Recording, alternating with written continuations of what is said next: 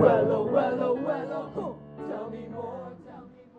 Welcome to Tell Me More, the podcast. I'm your host, Leah. And I'm your host, Adicia.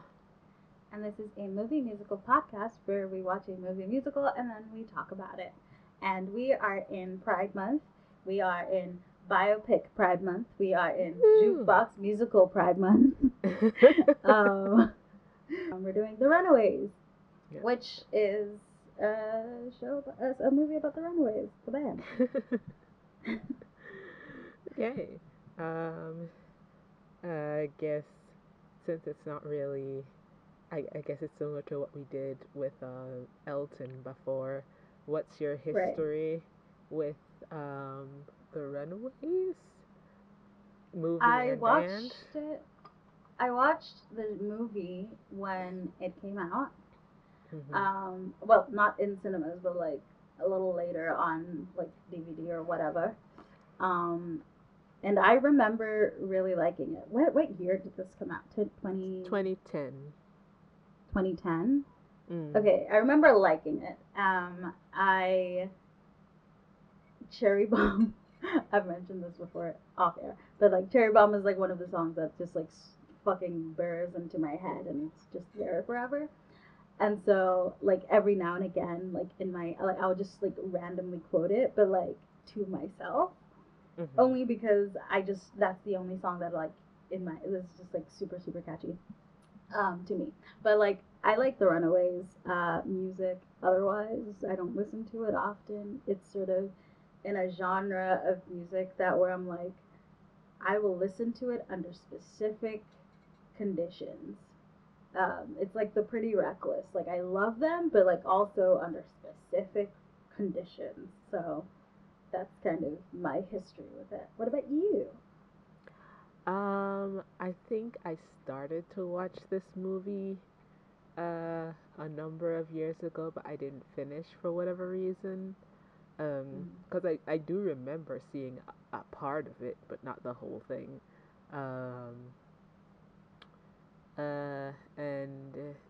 Yeah, as for the band itself, again, I'm familiar with Cherry Bomb. I think that is a song that if you don't know who the Runaways are, you know that song. But yeah, no, I'm more familiar with Joan Jett. Sure. Yeah. As a I should have said that too, because that's true for me as well. I know more Joan Jett music than I do the Runaways. I mean, she did write many of the Runaways songs. I think that's, and I'm also familiar with Lita Ford because she's from the Bangles. But we got two great bands out of that one. But apart from that, I don't have much familiarity with the Runaways. So a lot of the beginning of this movie goes back and forth between Cherie Currie and Joan Jett. I should say that it is based on Cherie Currie's autobiography, Neon Angel. I should have looked that up, but it's Neon something. And so it's mainly through her perspective of how the band, was like and stuff. And because Joan Jett was probably the closest to her in the band, we get a bit of Joan Jett as well.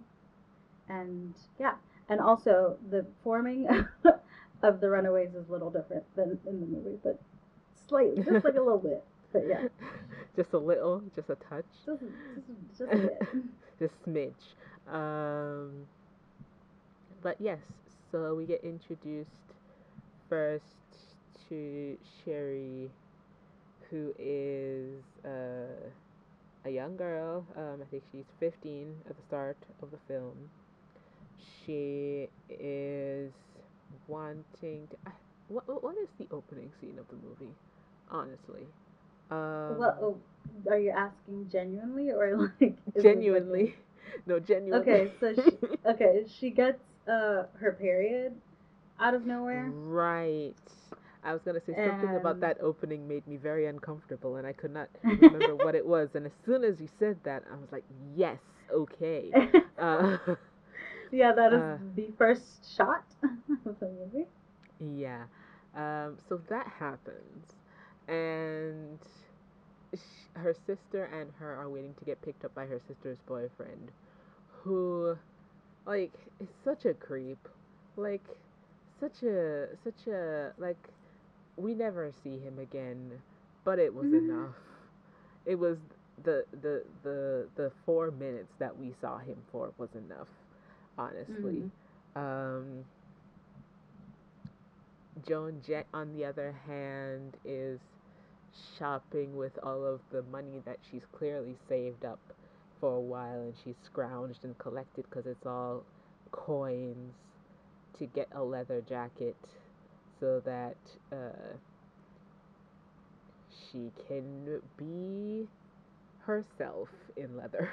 She wants to be a Yep. rock star. Sherry also wants to be a rock star. She idolizes David Bowie, but honestly, who doesn't at that time? Right.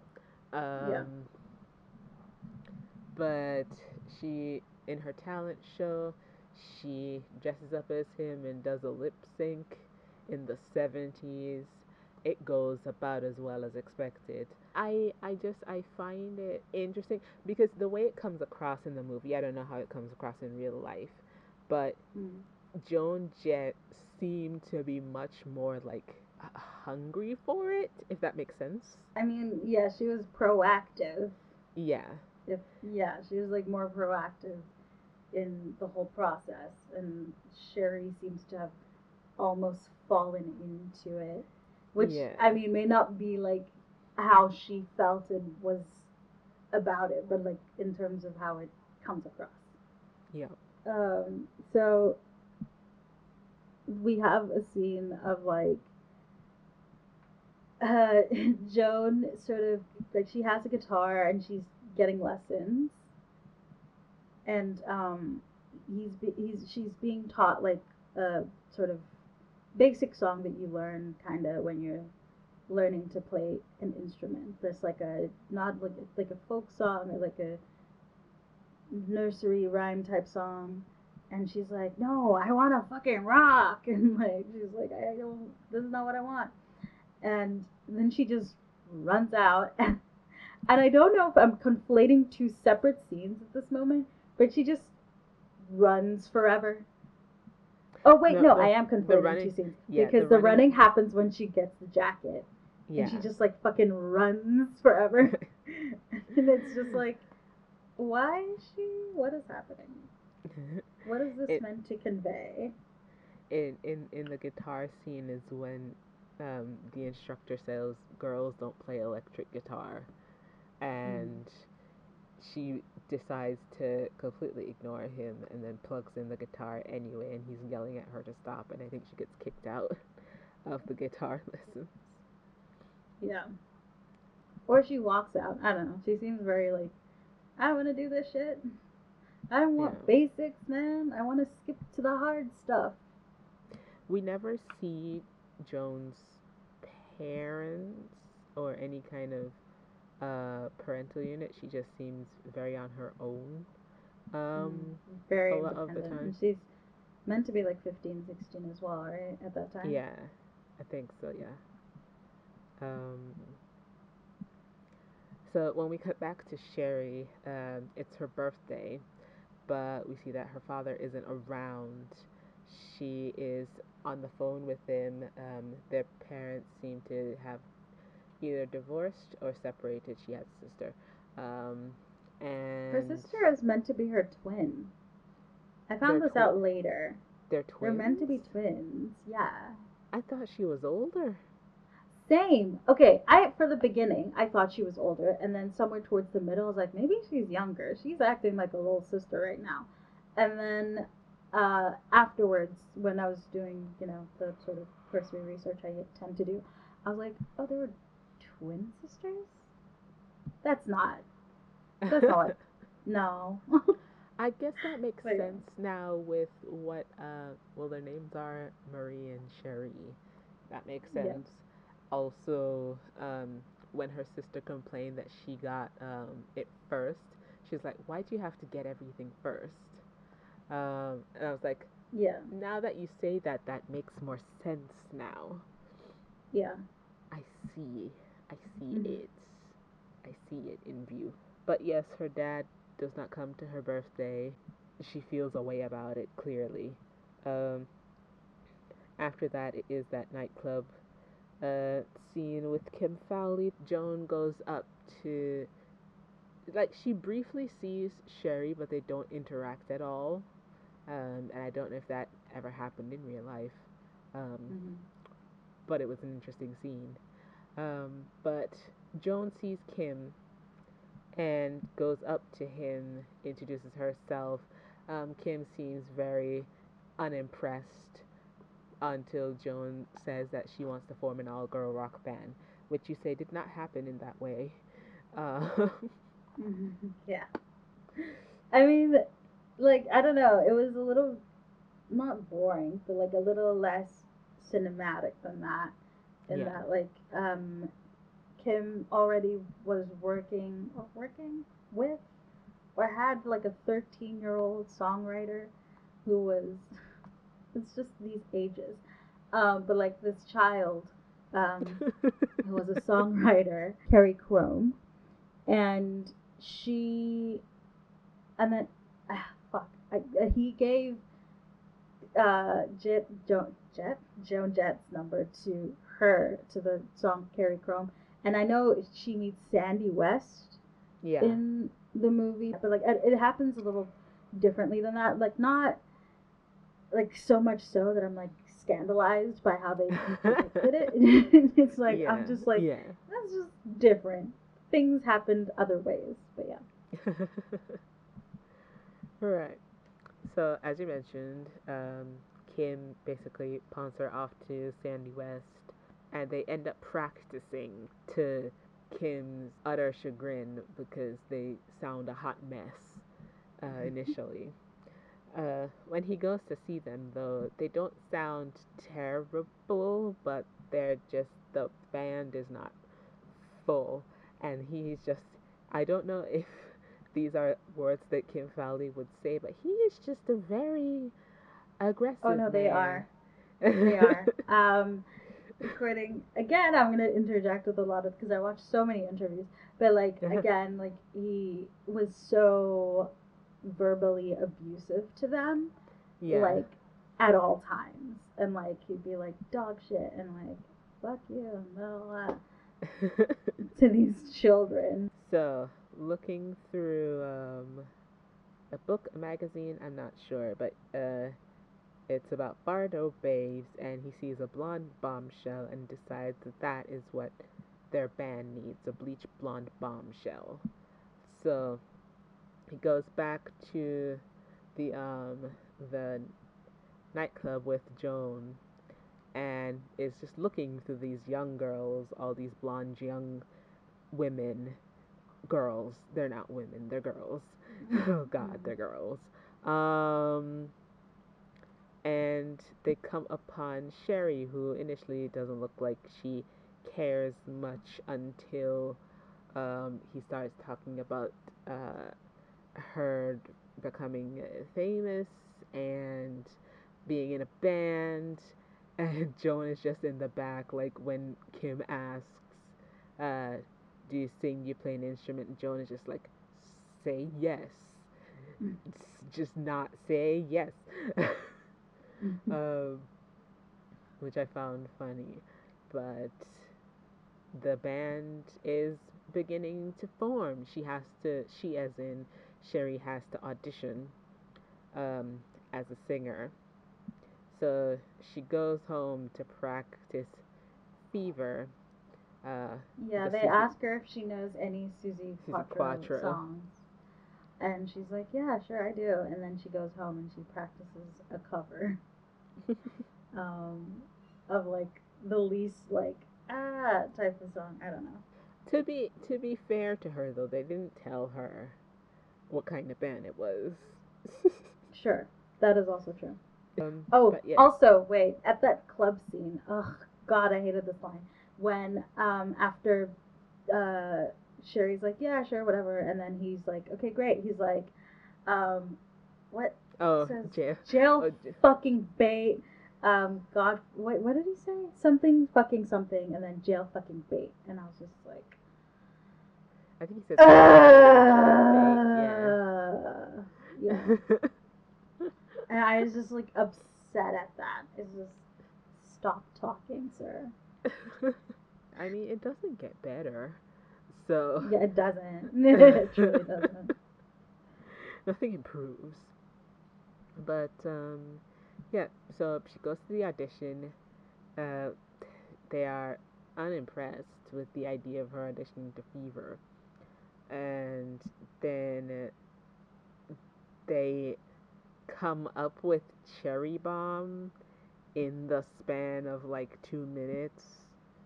Which is the actual story of Cherry Bomb. It was written and on the spot for her to audition with because she had come in with fever. Mm-hmm. So that part's like accurate as far as stories have been told.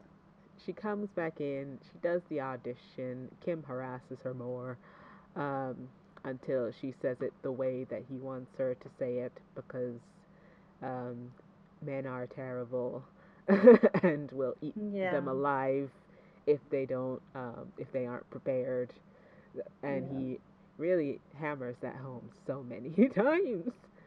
She does it the way that he wants to, and she is a part of the band. Ooh, they have a front woman. They go bond a little bit. Her sister seems unimpressed with the idea that her sister is going to be in a band. And starts telling her about all of those bands that think they're gonna make it but don't. And then her mom decides that they're moving to Indonesia.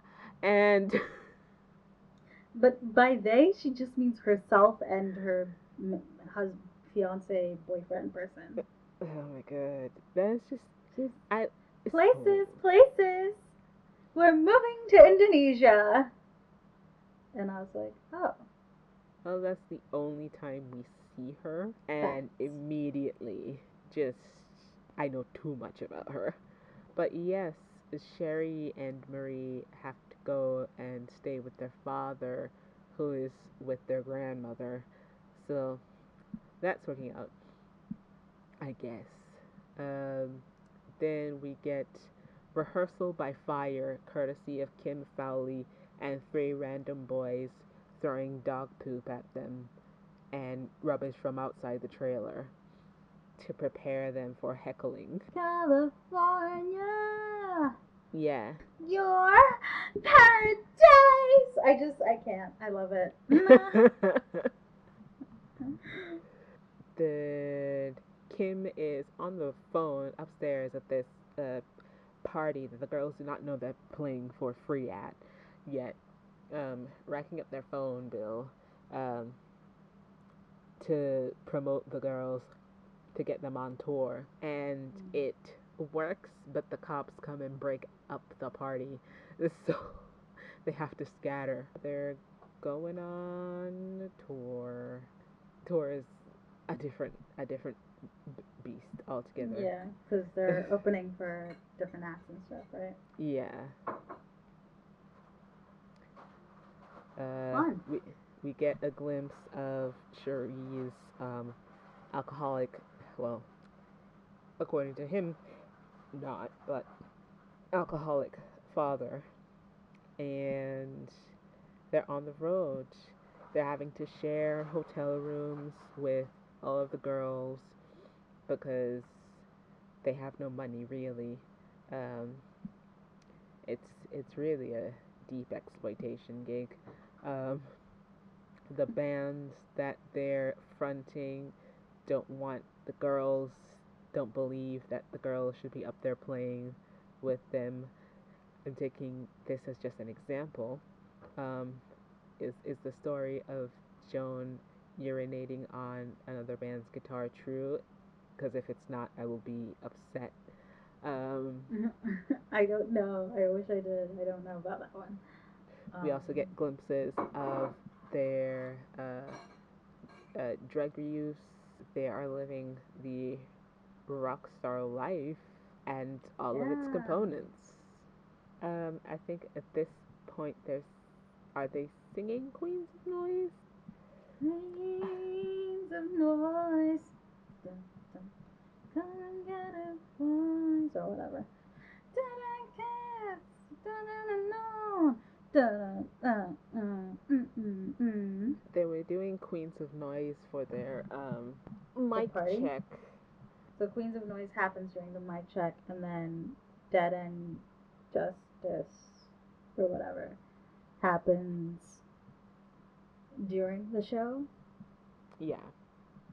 After this, we get another glimpse of how much they're struggling by the fact that Joan calls Kim to let him know that they're hungry, they need money. Meanwhile, Kim is busy closing a deal with a major label. Closing in quotation marks because, oh my god. Yeah, he's in the middle of He is.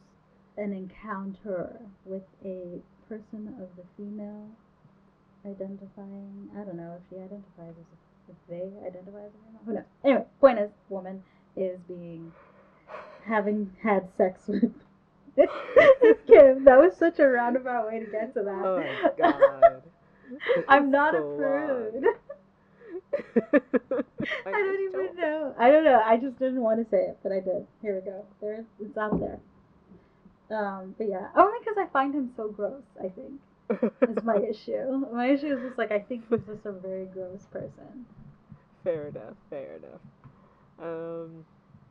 But yeah, Yeah. like Joan is like, yeah, we're hungry, man. Can you send us money for food? And he's like, I don't have money. Anyway, goodbye. Take care of everybody. After that, they're on the road.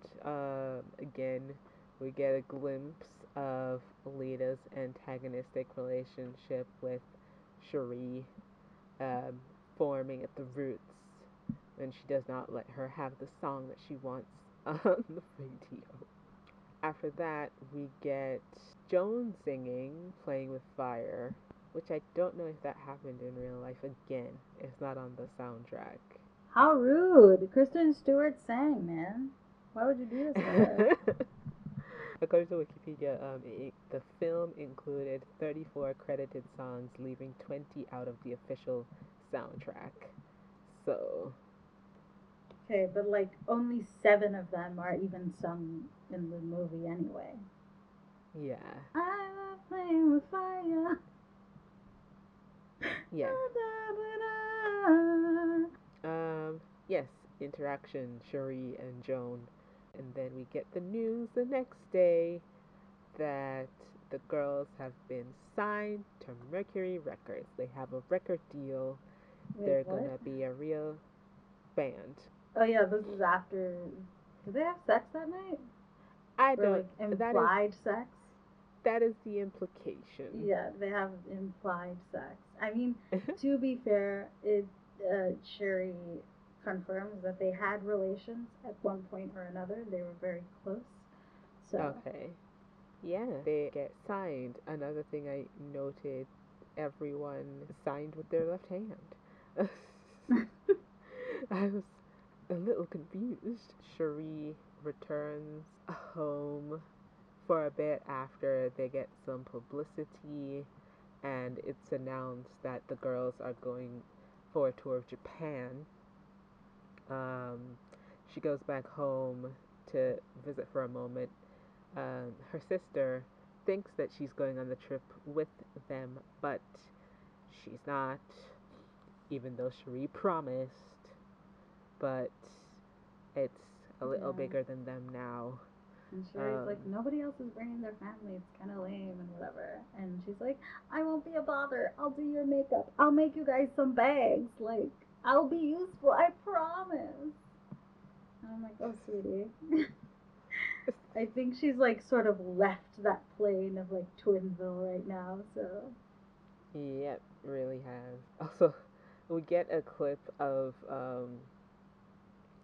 Joan making a Sex Pistol shirt, oh yeah, which makes me laugh because there's the story about how Sandy West threw Sid Vicious into the into the River Thames.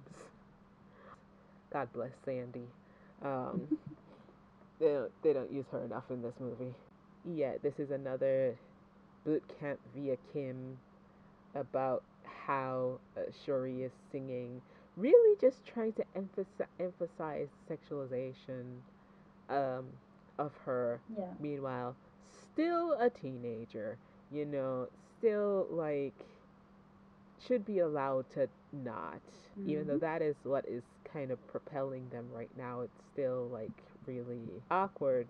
He sends over photographers to fucking take some Penthouse magazine type. I don't even know what Penthouse magazine is, but it sounds like a very salacious magazine. But yeah, just sort of like sexy photos, and I'm like, she's a minor. Stop it. Yeah. They get to Japan, having to get rid of their drugs on the way very immediately in the bathroom. In Japan, they are very popular because you know Japan is known for that. Just being fans. They're very good at being fans. No, I mean like when Japanese fans like a thing, they tend to be very supportive of it. Yeah. Visually supportive as far as I have seen. Yeah. And it's just droves of people. Yeah. They are swarmed when they arrive in Japan. It's madness. It is the introduction of Cherie's new outfit, which consists of a corset and underwear, honestly. And fishnet stockings. Joan is a little concerned that they're going to get arrested for whatever Cherie's doing. Mm-hmm. But, you know, it's a stage outfit. They're on anyway. I mean, now it's more like normal, but still mostly with the pop sort of side of things in terms of wearing something like that. But yeah, I can see how Joan would be like, no, this is not what we do. They're just living life in Japan. They're on magazines. They're eating food and getting interviewed. Shuri is high as a kite when her sister calls to tell her that their dad is sick. And she's like, I don't have a home. Do you have a home? And then she just sort of passes out, and you can still hear Marie on the other line. You know, we have the famous performance in Japan of Cherry Bomb. Hello, Daddy. Hello, Mom. I'm Cherry Bomb. Hello, world. I'm your wild girl. I'm your Cherry Bomb. I watched the side-by-side comparisons, and I'm like, oh, she got something. Oh, there was a side-by-side? There's a side-by-side comparison on YouTube of that performance. We have the revelation of the scantily clad magazine photos which, you know, again, it's not Cherie's fault. Manipulated by circumstance. Yeah, I mean, they also spoke about, like, in, there's a documentary called Edge Play or something like that, Edge something or other, and it's basically the Runaways, and it's basically everyone from the Runaways except for Joan Jett, I think, and maybe even Carrie Crone, not quite certain, can't remember, but anyway, point is, they, like, do mention that, like, Kim, like, played them against each other, and, like, they never, like, properly sat down with each other or had, like, someone sit with them as they, like, say all these things that Kim has done or said to them in order to sort of realize, oh, he's playing us, divide and conquer. But yeah, so, like, he liked to play up the infighting so that he could maintain control. After that, Cherie collapses. She overdoses, I think. And is in the hospital for a while. Joan is with her. It's it's the first moment when things have slowed down for Cherie, Yeah. um, which is sad because again they're teenagers. Yeah. Oh God, I don't know. Like when you're a teenager, you have the stamina, but still, Yeah, with all but those drugs and performing live on stage and traveling and yeah. that's a lot on a body regardless of age. When Cherie returns home again, she has a gift for her sister who has changed her hair. You To know, look like so they look more alike and is wearing more makeup. yeah, she gives her sister a gift of a bag with her name on it, like her sister wanted to do for them. Um, she goes to see her dad and ends up stealing some of his pills. It's really showing that she has a problem now.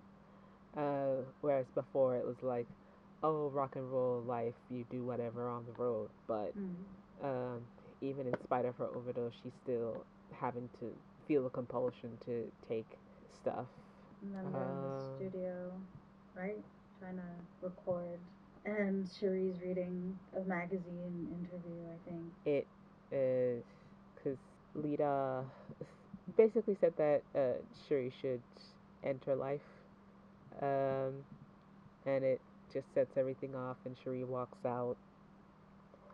She doesn't want to Yeah. do this anymore, and Kim is Oh yeah, basically because like, the magazine interview that she's reading is like Kim saying she's hard to work with and yeah, all this other like horrible stuff about her. oh yeah. That was Kim said that in the magazine article, and Lita agreed.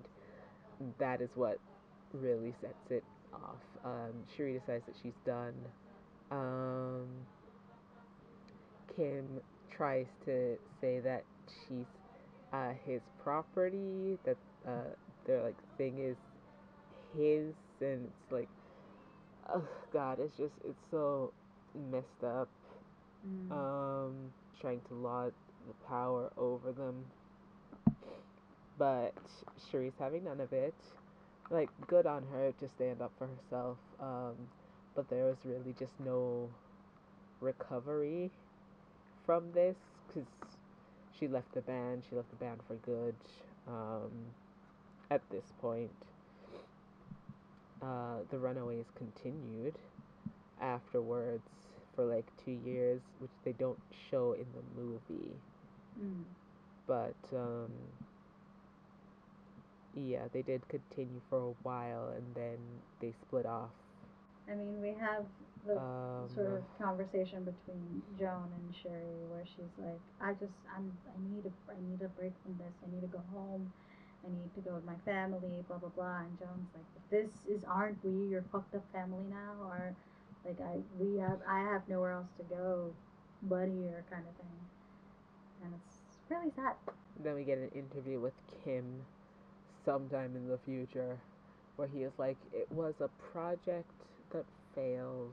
And you know, when you're raising a wild dog and it bites your hand, and I'm just like, it's not a wild dog, these are teenagers.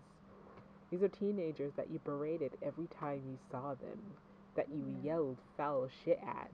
Like, it's like these are girls. Yeah.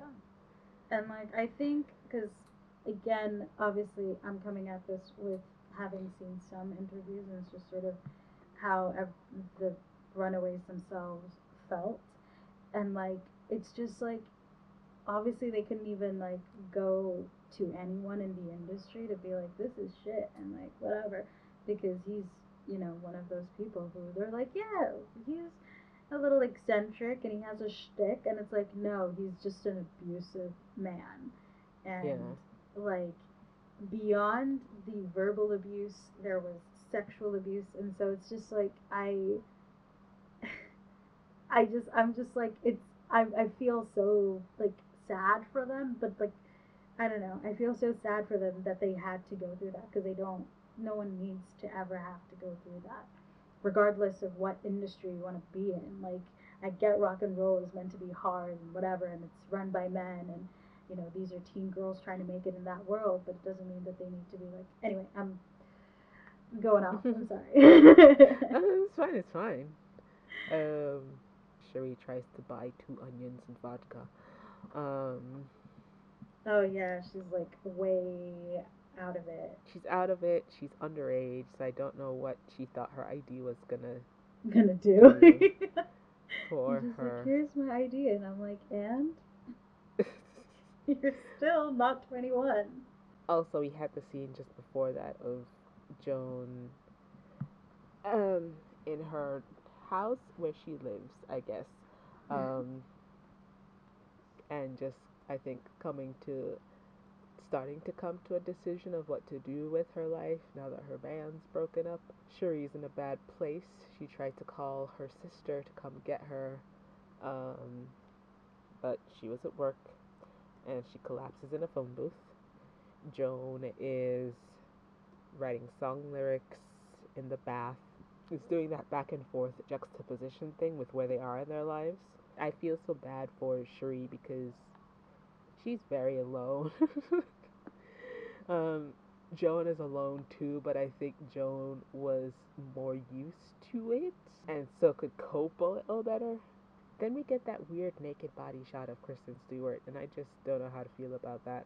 Cherie goes to rehab. I'm guessing that's what that facility is. The next time we see Joan properly, like when she's not on her couch, she has come to a decision, and she is making a new song. The new song being As an I love rock and what is roll. the new song? I Yes, know it they is. played at some point. Ye- Cherie, next time we see her, is stacking shelves in like I don't know, it's like a cake making store thing. Um, Meanwhile, Joan is on the radio with her new release with a very awkward DJ. Good Yeah, lord, I don't he, understand. I, But so initially when it's just the audio, he just sounds like a regular, just like a chill person. But when yeah. you see the scene itself, he looks uncomfortable. I don't know. He looks so anxious. I don't understand what's happening. Yeah. Cherie calls into the station, um, and they have a brief conversation. I guess it's the first time they've spoken in a long time. They don't really know what to say to each other. I guess they have history, so It's a non-conversation. It's just, hey. it's not really the forum for them to have a conversation. She's on the air. Yeah, exactly. So they sort of kind of like, I gotta go. Yeah, me too. All right.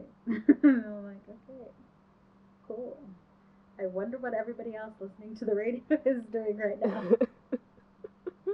Yeah, that is the end of the movie. We get like tidbits of what they did after. Cherie did some acting but had problems with addiction. Joan Jett formed Joan Jett and the Blackhearts, and is still playing music. Also Cherie is a chainsaw artist now. Which Yeah, and also she had like a band with her sister Cherie and Marie Curie. Yeah. and Kim Fowley is a person. I don't care about him. Mhm. So that's the movie. Yeah. I mean, I've said a lot about how I feel about yeah. So I think we know how I feel. But another little. thing about like the movie itself is that like I felt this way this time around watching it. The first time around, I just sort of let it wash over me, kind of in a way. But like this time around, it felt like just in the way that it was written, and it may be like an accurate depiction of a lot of what the dialogue and kind of actions were, but like it felt too like trying too hard to be hard and cool. Okay. Like just a little bit to me, like it just if it had like 5 less fucks or like something like that, it felt like what you know, you imagine rock and roll world to be like, and that may be the depiction of what rock and roll in the 70s, 80s, whatever, turned out to be like. But like it just Uh-huh. it felt too like cool, and I was just like, okay, like I get it. They're cool, like beyond, like without all of that, like they're cool. They're like 15 and writing rock music and performing and like not giving a shit and like looking cool too. Like I'm already buying into this and the idea and the fantasy and all of it and the real reality of it all. At the same time, you don't need to tell me how cool it is. I can tell it's cool. You know, that's how I felt. But like, I mean, again, this might be an accurate depiction of it all. And like, um, Sherry and Joan also were kind of involved in a way with it, and like, you know, helped Dakota Fanning and Kristen Stewart with their acting and whatever. So like, they were involved, very involved, and it's based off of, you know, an autobiography. So like, it's a depiction of the events and, you know, the people who were there or there. But at the same time, it just felt like it was trying to tell me how cool they were the whole time, and I'm like, I get I don't disagree. it. I don't have an extreme amount of input on it because it was the first time that I watched it, so I didn't really get all of that as much as Mm. you got from it. Yeah, yeah. And again, this might just Um, be me like watching it after having seen it before, and also having watched a lot of interviews and whatever. Because I watched some interviews and stuff before I watched the movie, and then I watched the movie, and then I watched some afterwards. And so like yeah, it might be a combination of all of those things for me personally. fair. As per usual, we'll get into the ratings. So, starting with music, the music is good. I mean, again, it's like with the Elton John movie. It's just it's been established Yeah. that these songs are good. Like sometimes in a standard musical, there will be songs that you dislike. We don't hear enough of the Runaways. Like, sure, there's like 30 songs in this movie, but some of them only happen for like a few seconds. And a Um, lot of them are just in the soundtrack.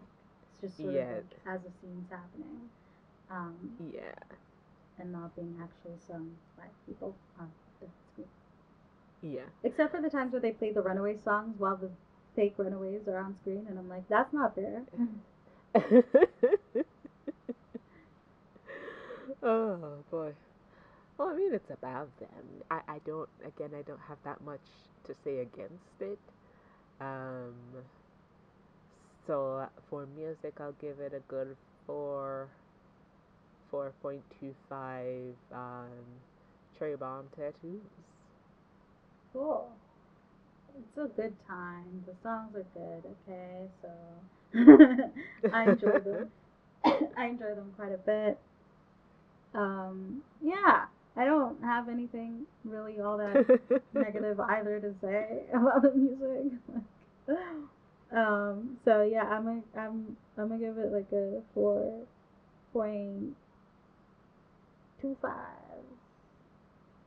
cherry bomb tattoos. Yes, 4 cherry bombs and a firecracker. Mm. Um, okay. So next we have story. Um, following the path of autobiographies, fictionalized version of real events. Uh, um, I feel like they didn't pull many punches.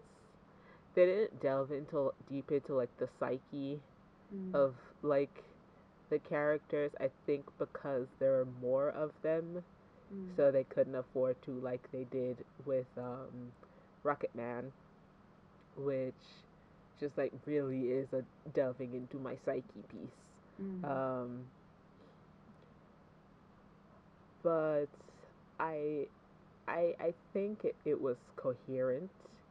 It was I wasn't like lacking for much. Mm. I don't really know the story of the Runaways that well, so I wouldn't take this as gospel. But um, for a play by play, I think it stands Mm. pretty well. Apart from the fact, apart from the fact that one of the band members was just like, I don't want myself represented in this movie in any way. You change that girl's name. Um, so I was like, I don't know what that's about, but yeah. Story, I'll give it a four. Four Joan Jett jackets. Cool. Um, yeah, it's like you said. Like I think I said this in the Rocket Man episode as well. That it's like it follows pretty much. It's a paint by numbers like biographical musical uh, movie. Like it follows pretty much the same type of beats almost. Mm-hmm. Obviously, you know, it's a movie. We kind of expect some conventions. Um, but like as far as like what you said about like delving into the psyche, I think like this is just me riffing off of you. I think Okay. they could have afforded to dive in more into Cherie's psyche and just have it because it's like already like 65% her story. Like Yeah. it's yes, it's called The Runaways, but if they had just stuck to maybe the name of the book itself and then just sort of been more about that, that way I don't know. Because it's an overview, really, right? We don't really get to connect with Mhm. them that much outside of like I have my opinions and strong opinions or whatever on like what happened to the end around them only because even with the littlest of description I could get riled up about that, but I don't know, like it's just in terms of connecting to a character we could have afforded to connect to one um, of them, but you know anyway story wise it's still you know it's watchable, it's still a time, so I'm gonna give it like a four for Joan Jett Jackets. Okay. And overall enjoyment. I watched this movie before going to work. Uh, that is, see, you have to understand the pillars of my enjoyment are based upon what I'm doing before or after having to watch this movie. So, um, this movie was before going to work. I I was interested in it. Like I wanted to know what was happening at all times. I was never like bored. So, um, did I enjoy it? I mean, some parts no, but that's more to do with what was happening than, Mm. the actual presentation of the entire storyline. Um, uh, but yeah, overall enjoyment. Like I said, it's not a bad time. I'll give it a four. Marie Cherie rhinestone bags.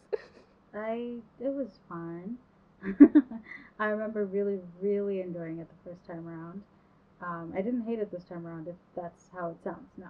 It's just I'm looking at it more critically than I would have when I initially watched it. Um, so, but like I did still have a good time. So I will give it like a 3.75 bags with names Mix. on them. I like literally forgot what it is. I was like Marie something. Cherie. They're Yeah, called Marie and Cherie. yeah, I know. Hey, dear listener of TMM, we've got a little obsession, so we'll have a discussion. Listen to our conversation. Hello, Daddy. Hello, Mom. Hey, Mom. I didn't have any translation for that because I didn't transcribe that into anything. Okay.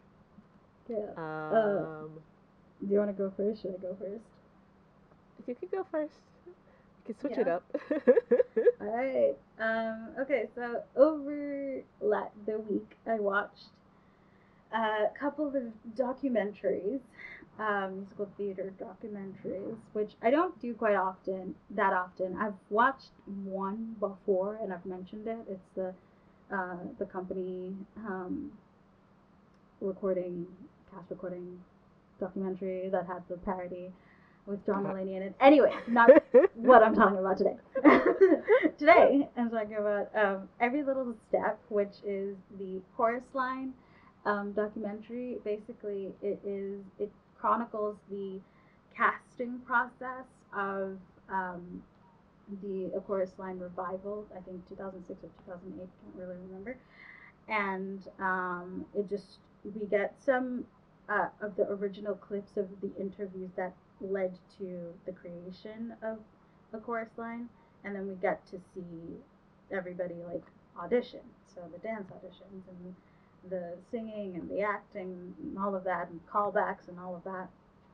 And it's a very interesting look at like how that all goes. um, and I really enjoyed it. Like there is I mentioned this before, but I did a short course with New York Film Academy. I did a musical theater course for 4 weeks, and on the last week, with every class, they tell us like tips and stuff about like um, auditioning and this, that, and the next thing. And then one of the teachers, I think it was the either the acting one or the audition technique, she said make sure you write journal when you audition, like write down how you're feeling that day, what's going on in your life, and how your audition went, what did you do, what happened in the room, kind of thing. And I was like, oh, okay, because she said like when callbacks happen, you're gonna have to be in that same space. And I was like, oh, okay, that kind of makes sense, I guess. And then I watched Every Little Step, and that exact thing happens where this this woman has auditioned, and then 8 months later or something around that, she comes in for the final callback, and she does something in her audition, and they stop her, and they're like, you're doing something very different than how you auditioned for us. Can you make, like, you're making different choices? Can you do it exactly how you did for us before? And she's like, fuck. What did I do before? And I was like, shit. So, really, 8 months later, they can be like, hey, can you give us the exact same performance? Which, in a sense, does make sense to me because it's like you need to be able to produce that specific performance over and over, night after night. But 8 months in between seems a little bit like it's asking for a lot. But they like ask her that without any irony or blinking, or like it's just like, yeah, can you do that? And she's like, yeah, sure, of course. And then she goes off and she says to the camera, like, I don't know what I did 8 months ago. Like, this is a very different place in my life. And so, yeah, it's got like a lot of those moments. Ty Stiorio, like one of the choreographers from So You Think You Can Dance, he's in there and he auditions and he has a huge ego, which took me by surprise for some reason. Oh wow. Yeah, and he doesn't get the role. Another documentary that I watched was, I think it's called The Best Worst Thing That Never Happened or Could Never Happen. I don't really remember the title, but it's on Netflix. And Every Little Step, by the way, is on Amazon Prime. If you have Amazon Prime, it's there for you to watch for free. But if you don't, then you can watch The Best Worst Thing That Could Ever Happen or Never Happened or something like that.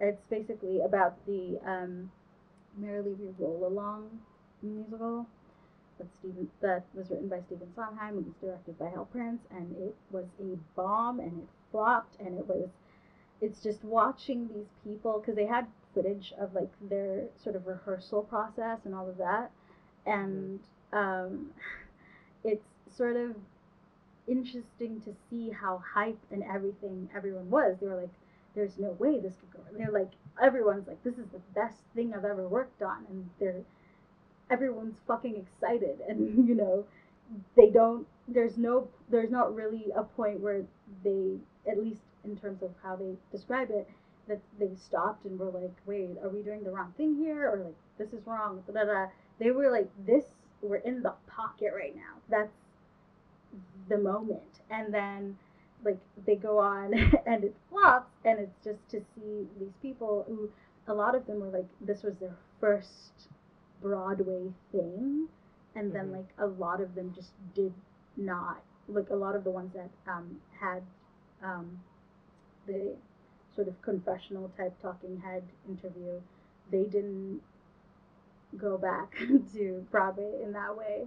They like chose different directions for their lives, and it's so insane to see that, and like, because it's Stephen Sondheim and Hal Prince, they worked together for years and years, making hit after hit, and then they just never, or I don't know if they've worked together since the revival thing, but they didn't work together ever again after that. Yeah, so, and I cried at the end. I don't remember why, but I know I cried. So, so if you're looking for a documentary, a ride, both are really good times. So that's it. Every Little Step on Amazon Prime, and then The Best Worst Thing That Could Never Happen, I don't know, on Netflix. What about you? Well, this past week I watched The Wiz, for the small amount of time that it was on, YouTube. It was good. I enjoyed it. I mainly enjoyed watching Queen Latifah just be there. I wanna meet the wizard. Such a good song. Honestly, just seeing her dressed as the wizard, just like my spirit ascended. I don't know, but just the whole cast, everyone's so talented. Everyone just was doing the most and just like chewing the scenery and just Yeah. God, I don't even know how to properly describe it. It's just so fun. It wasn't exactly the movie. I think the only thing I was saddened by was the fact that they didn't do the Emerald City sequence, which was yes, same, 1000% the same. I feel that way as well. Like, it was a cool sequence still, because they did all the voguing and everything, and I'm like, cool. But at the same time, I was like, do you know how good that sequence is in the movie? Which is fine. We'll cover it. Oh god, we will cover it. There is a month dedicated to the Wizard of Oz later on. But yeah, I think that's why I don't want to get too far into my thoughts about it. But yeah, no, it's available online. You can find it if you want to. And yeah, I think that is everything. Cool. All right. Yeah, I guess this brings us to the end. Just like last week, I just want to say, continue treating yourself well. Be okay. If you're not feeling okay, make sure you check in with yourself. It is a weird time still. The world is still falling apart. So please still take time to like make sure you're okay, and obviously please keep up the momentum of your educating and petition signing and donating and all of that, because with the in terms of the Black Lives Matter movement, not just in general. I mean, in general, sure, why not? But specifically because of the Black Lives Matter movement. You can follow us on Instagram and Twitter at TMM Podcast, on Tumblr at tellmemorepodcast.tumblr.com. You can also email us at tellmemorepodcast@gmail.com. you can listen to the songs that we like from most episodes if the songs are available on Spotify. On our Spotify, just search TMM podcast and you will find 3 playlists, one for 2018 faves, 2019 faves, and then 2020 faves. You can also listen to some bonus episodes on our Patreon if you search for Tell Me More podcast or TMM podcast. We have some bonus episodes, but those come at a price. What price, you may ask? Any price. Name your price. You can access it through that. So there's some bonus episodes there. But yeah, so thank you for listening to us talk about this movie, and we will catch you in the next episode. I have been Leah. And I've been Adicia. And this has been Tell Me More. Goodbye. Bye.